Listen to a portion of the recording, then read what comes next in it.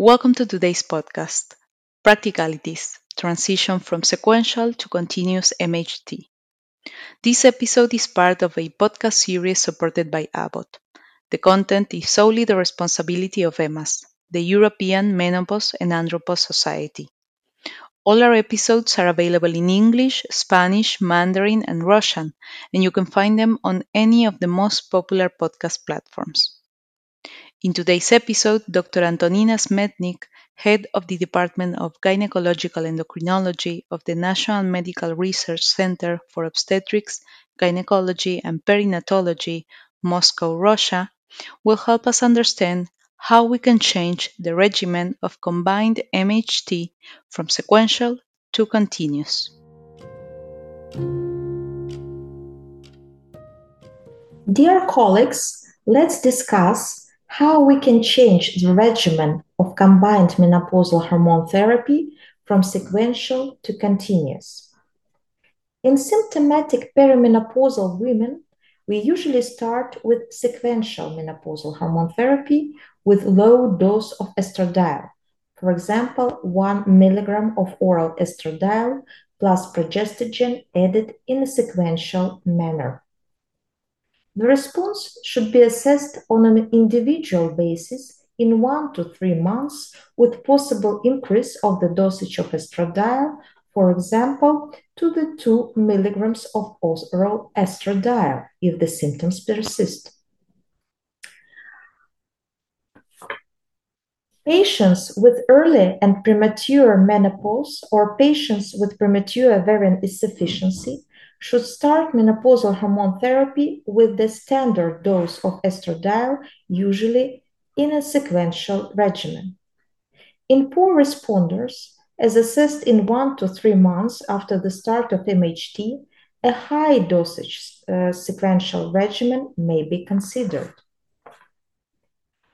When we can decide to start using continuous instead of sequential combined MHT?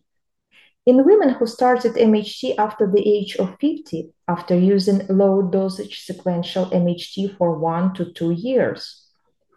In women who started MHT before the age of 50, as the woman progresses from the average age of menopause from 51 to 52.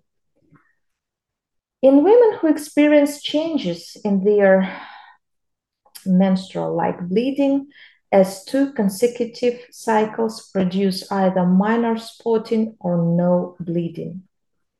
In women who wish to end monthly bleeding after using low-dose sequential MHT for at least 12 months to prevent breakthrough bleeding. And a woman may just start a new package of continuous combined MHT instead of a new sequential one. And if we know that the ultrasound examination shows some follicles in ovaries, it might be early to change the regimen from sequential to continuous. When our patients start continuous combined MHT after sequential, we should warn them that during the first 6 months, there might be some spotting, and it is usually normal.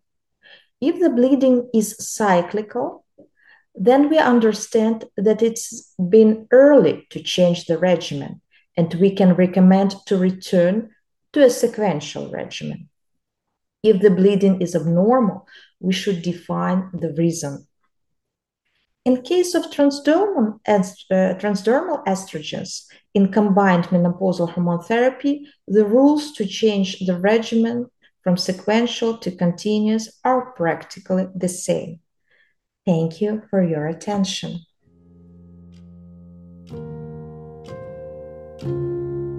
Today, Dr. Antonina Smetnik discussed how we can change the regimen of combined MHT from sequential to continuous. Thank you for listening to today's episode. We hope it will be valuable for your clinical and research practice. Stay safe.